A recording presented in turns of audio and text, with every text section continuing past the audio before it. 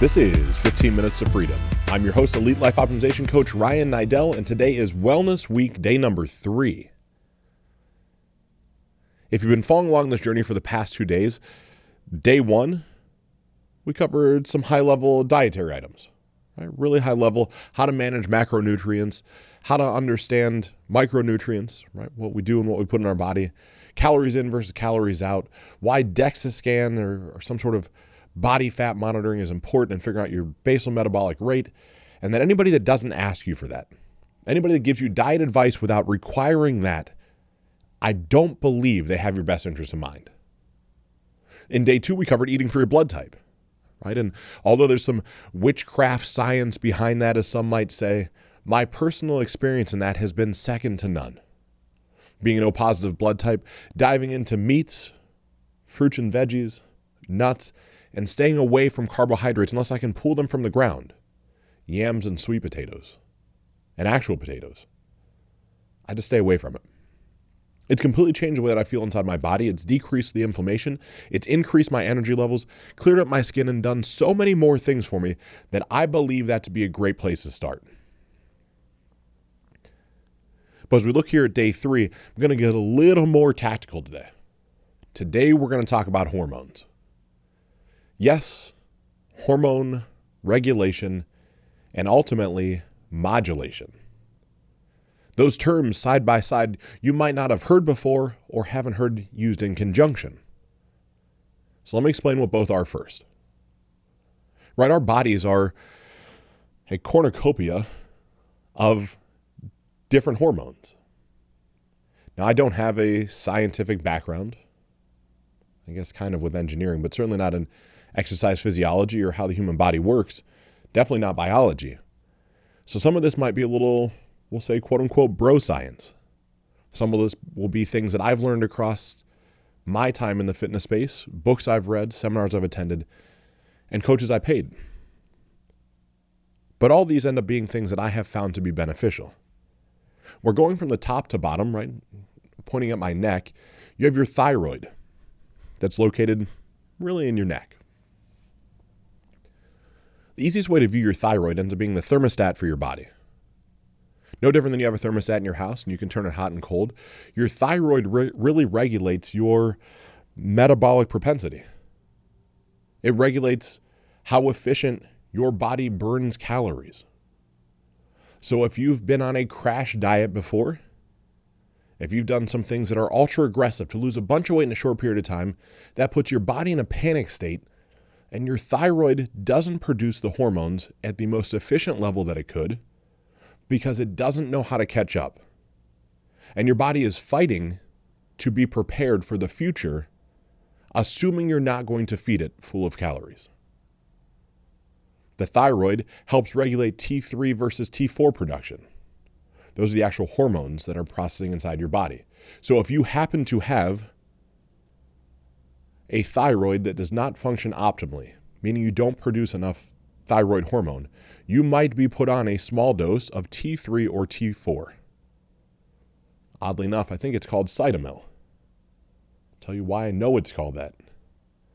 In my bodybuilding days, in an effort to consistently lose weight, as I would crash diet down into a show, and really not crash diet, but be in a massive depleted caloric state, I would find ways to buy T3 or T4, and I would eat them 1 or 2 a day. I would eat them because my body was going to that, oh shoot, I might not eat again, I'm not getting enough calories, and my thyroid production was wanting to shut itself off. I would use synthetic thyroid hormone to offset the difference. Which sounds like a good idea, right? You're like, man, well, couldn't I just use that to lose weight? Sure, you can. Unfortunately, the thyroid is one of the only functions of your body that does not regenerate. So when you use and abuse thyroid medicine for too long, it will long-term wreak havoc on your body's ability to reset to a base level. Meaning, to me, the long-term risk versus reward is not there. Because if you take it too long, you might as well just say you're going to take it forever. And so let's assume that part goes and everything's good there. And eventually we go through your body and we get to your pancreas. Right? And the pancreas is this other crazy part of your organ inside your body that really starts to regulate insulin sensitivity. Right? So if you yourself or you know someone that's diabetic, they have a pancreas that's not functioning the way that it needs to. And so they might be taking insulin. But there's actually a trifecta of hormones that are regulated kind of in that part of your body. Insulin, insulin-like growth factor, and human growth hormone. There's a combination of the way that those three different hormones need to operate in conjunction to one another to completely optimize your body's efficiency in producing all of those. So let's look at insulin for a second. No shame in saying it. There was a point in my life where I was taking insulin to gain weight, to put on body mass. Because when you're not diabetic and you take insulin, insulin ends up being the most anabolic hormone known to man. However, when you take insulin, it is also a storage hormone. So everything that you eat during the active half-life of insulin gets stored in your body. So if you eat an abundance of calories and eat things that aren't clean foods, that too gets stored, just not as muscle tissue. You're going to accumulate fat at a more rapid propensity. Now, I also come to find out, I didn't know this in the time I was taking it, but because I had taken growth hormone, human growth hormone, for so long, my body had stopped producing its own growth hormone in some capacity, and I became insulin resistant. And so I was actually having to take insulin to help process and balance myself back out. So all I was doing was essentially just getting fat, right? Carrying more mass around my midsection. Didn't feel good at all. And so there's a couple times in your daily life that your human growth hormone levels are naturally the highest. First one is in the midst of REM sleep, that deep sleep state, random eye movement sleep. And so you look at it and you say, man, well, how do I know if I'm getting that sleep? We got to track it, right? So you should 100% track your sleep and see just how much REM and deep sleep you're getting. Because human growth hormone, HGH for short, is great at burning fat. It's great at muscle recuperation and cell regeneration. It does a bunch of things that are very healthy for your body: hair, skin, and nail growth, increased ocular clarity. There's a lot of benefits to human growth hormone, whether synthetic or natural, which then also means that sleep is incredibly important. So the second most heightened sense of human growth hormone during your day is in the midst of a heavy, muscle-taxing, full-body workout. So the idea of sweating, right? How I say you should get out and sweat, you should do something every day. You should physically exert yourself because that's the other time of the day where human growth hormone remains the highest. And I don't remember the exact statistics, but it's somewhere between 2 and 3 hours it takes your levels to fall back down to baseline. So you have this, what would be called fat burning or anabolic window, right? So you hit peak REM sleep and you get 2 or 3 hours of heightened HGH afterwards. You get 2 or 3 hours after the hour that you work out. Let's say you sleep for 6 hours and you're in REM for most of the time. Let's say you're in it for 2 hours, which would be a good percentage. So you can say really you get 4 or 5 hours of heightened growth hormone release there. You train for an hour and you hit that really good sweat halfway in. So now you get another 2.5 or 3 hours. That's a long window of the day where you're recuperating your muscles, you're burning body fat, and your body is optimizing its ability to produce and synthesize protein, which is really what all this stuff is about. But then as we go down, right? Obviously I have a male anatomy, so we get down to the genital area of our body, and that's where, of course, testosterone is produced. The testosterone and estrogen axis, right? You have two, you have both. Males, I must tell you, you have estrogen in your body. You actually need estrogen in your body. You actually need cholesterol to help process and manufacture testosterone and keep that axis healthy. So for those of you that don't eat red meat, I'm sorry. You're going to need some healthy fats in a pretty good quantity. You're going to need those because you're going to need them to ideally help your body process estrogen versus testosterone. The more important thing, if you're one of those lucky individuals that cares enough about this to get a blood panel done, there's actually a better way to test testosterone and estrogen. It's saliva. The saliva test has been shown to be statistically more accurate time over time when taken in the morning in a fasted state, without brushing your teeth, without drinking water. It's really inexpensive. It's like $120 from Everlywell. I don't have an affiliate link for you. I don't have anything like that, but it's a really easy way to start seeing where you're at. But in seeing where you're at, there's some misnomers that go on inside of this testosterone world, right? Us men, like, I need high testosterone levels. Yes and no. You need your ratio of testosterone to estrogen to be in line, but you really need your free testosterone to be high. See, my testosterone levels, when I was taking anabolic steroids, would get up to 12 or 1300. Sounds massively high, right? Way outside the scope of normal. However, my free testosterone was only 150, meaning out of the 1,300 units possible, 1,150 were bound to something else. So they weren't really bioavailable to my body. Now that I know what I know, I could have had 600 milligrams of testosterone in my body versus 1,300 and probably gotten 200 milligrams to be free, unbound, and experience more muscle gain and better health than I did by taking all the gear. Now, I've got a high-level rundown of what goes on inside the hormones. All right, so I want to give you some practical tips and tricks, some things that are going to be beneficial to shift you from where you're at to maybe something a little more healthy. Now, without having blood panels done for thyroids and thyroid tests, saliva or blood panels done for your hormone levels, there's no good way to give you advice. So take this with a large grain of salt of things that I know have worked for me based off of my blood panels. We'll start with thyroid production. Thyroid and the adrenal glands are kind of all in the same general area. There's some ways to get your adrenals to process things more efficiently. To start with, I would encourage you to consider cutting out caffeine. The cups of coffee that you drink every morning have, give or take, especially if they are black coffee or not decaffeinated coffee, somewhere between 150 and 300 milligrams of caffeine in them. And while caffeine is one of the key nootropic items that are out there, long-term exposure taxes your adrenal glands. And when your adrenal glands are taxed, so is your thyroid, and you're not able to process energy as efficiently. And let's say, well, Ryan, you're crazy, right? I got to have my coffee. Okay, well, could you cut out the soda? It's got caffeine in it. Could you cut out the high stimulant pre-workout that you take because you need it to get your pump on at the gym?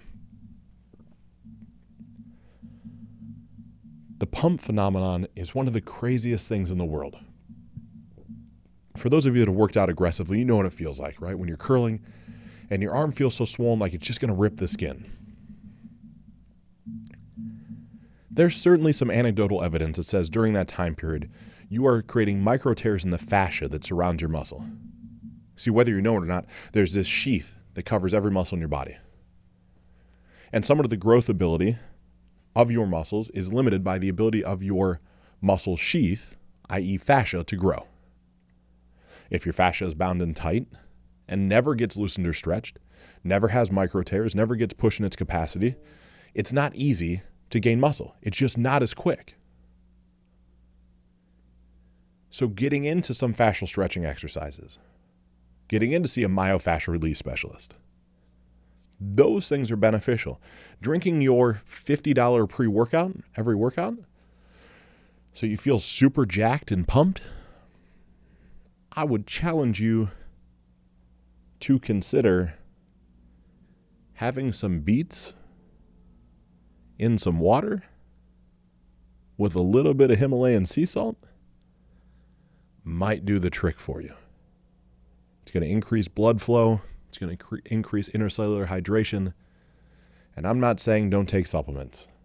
I'm saying we're talking about adrenals and adrenal fatigue, and that if you have to start cutting some things out to give yourself overall health, there's still other ways to feel the effect of intra-workout or pre-workout supplements without the high stim.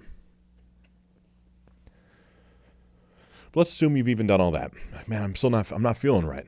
I'm not waking up hungry. I don't need to eat. Nothing's good. Okay. All right. Another little tip I have, little trick I have up my sleeve. Little product called ashwagandha. Ashwagandha is a naturally occurring herb. And no, not like the herb you would smoke, not talking marijuana. This is something you can buy at your local grocery store. You can buy it CVS or Walgreens. This is something that's a $9 or $10 supplement, and it's incredibly beneficial for helping clear adrenal fatigue. There's actually a more potent substrand, I believe it's KSM66, that ends up having huge benefits for adrenal restoration. And after a 30-day cycle, if you could do that and cut down on caffeine intake or eliminate it overall, there's a good chance you're going to start to feel better. And certainly after 45 days or 90, life starts to look pretty sweet. So those things are some great easy ways to start looking at your adrenals. Let's go down to the pancreas. Let's get down and dirty as we talk about that IGF-1, insulin, human growth hormone, little trifecta of the body. I've already shared one of the biggest hacks possible. Get really good quality deep sleep. Like really good stuff. Like the type with the blackout shades. They go over the window so there's no light. The type where you put blue blocking tape or actual black electrical tape over every LED that's in your room. The type where you move out your cell phones and the alarm clocks in the bathroom so you don't get that light either. The type where you turn your temperature gauge, the thermometer in your room, somewhere between 65 and 67 degrees. The type where you keep all electronics off for at least an hour before you go to bed. The type of sleep where you go to sleep at give or take the same 30-minute increment every night. That's how you start to increase REM and deep sleep. And by increasing REM and deep sleep, you start to increase HGH. And when you start to increase HGH, you don't wake up as sore. If you ever notice when you wake up in the morning after great sleep, you look yourself in the mirror like, damn, I look good. I'm a little tighter. Like, where'd these abs come from? I see a little vein in my arm, or I got a little definition in my shoulder. Man, I'm good. Your body's had a higher pulse of HGH, and you could be probably a little dehydrated as well. Hate to break it to you. Sleep is a natural dehydration device. And so you get to that point, right? You start talking deep sleep. You start talking the heavy workout. All right, we got to do some things to really tax our body. Now, heavy's different to each one of us. I'm not saying you have to go deadlift 800 pounds today. But you should break a vigorous sweat. You should be physically exhausted from doing what you did for a workout because you get that anabolic window, right? You get that human growth hormone production. The other thing we're going to do, right, is we're going to start pulling away all refined sugars. Like all the stuff, the candy, right? There's a conversation to be had around chocolate, right? That chocolate's good for you. Inherently, yes. There's some components inside of chocolate that actually make it beneficial. Right? I'll call them phytonutrients. But in order to get the maximum benefit out of them, the chocolate has to be dark and organic. When I say dark, I think it's 77% cacao or greater. So if you're going to drink or eat chocolate, go out and buy a 90% cacao, completely natural, organic chocolate bar. Bite into that dude the first time and tell me how great you like chocolate now. It has a completely different taste. It's not ridden and laden with all the junk. So, start cutting out the refined sugars. Eliminate the soda. Eliminate the candy. Eliminate the nonsense. We're going to start to stabilize your blood sugar levels. One of the great ways to stabilize your blood sugar levels as well is to fast. Right? Some intermittent fasting is going to help with that. And intermittent fasting is not always the right term. We'll just say structured eating. Might sound crazy to you, but if your last meal was consumed at 7 p.m. and you didn't eat again until noon the next day, you wouldn't die. Like, I promise you, won't happen. You even eat 11, right? Just do a 16 and 8 window. 16 hours of not eating, 8 hours of eating. Just try it, just a handful of times, right? Just for 2 weeks. And then if you really need to, you start using Ceylon cinnamon, Ceylon. I think, yeah, Ceylon cinnamon. Put that in your green smoothie shake in the morning. And actually, to really start to play this game, take a tablespoon of raw, natural, and organic honey, put a little Ceylon cinnamon on it, and eat it 30 minutes before bed. Just one. That will completely start to stabilize your blood sugar levels as you sleep. So if you're the type that wakes up in the morning or the middle of the night, like with hunger pains, or you struggle with eating before bed, or you have a sweet tooth, that will help really curb those cravings. Then we're zigzag down, we're getting back to testosterone and estrogen. Right, I could spend a whole nother episode just on maximizing these two variables. But there's a product that is naturally occurring that will help your body self-regulate these two levels. It is called DIM. D-I-M. And the combination of DIM and ashwagandha together is one of the most potent cleansing combinations that I know as far as regulating my body's hormones. So DIM, again, can be found almost anywhere, Walgreens, CVS, your local grocery store, any nutritional supplements shop, and it's pennies, all things considered, because most people don't know about it. It's not sexy, right? It's not hyper-marketed, so it might be $12 a bottle. You see, DIM ends up being the primary component that's inside of coniferous greens. So think spinach, think broccoli, think maybe some asparagus even. Those dark green, rich vegetables. And when your body digests those and processes them through, your body begins to self-regulate and say, hey, I've got too much bound testosterone. Let me start to flush some of it out. Hey, my estrogen levels are spiking up. Let me flush some of that out. Hey, we're not producing enough testosterone. Let's increase that a little bit. These work if you're a man or a woman. In some Rite Aids, DIM is actually sold in the women's prenatal section or hormone regulation section, next to the Midol and the tampons and everything else.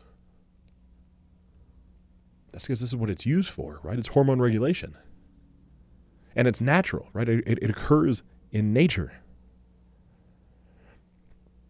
And so these little variations are the tip of the iceberg in some internal hormone regulation, right? Because it's all well and good to want to lose weight, and it's all well and good to have the statistics behind that.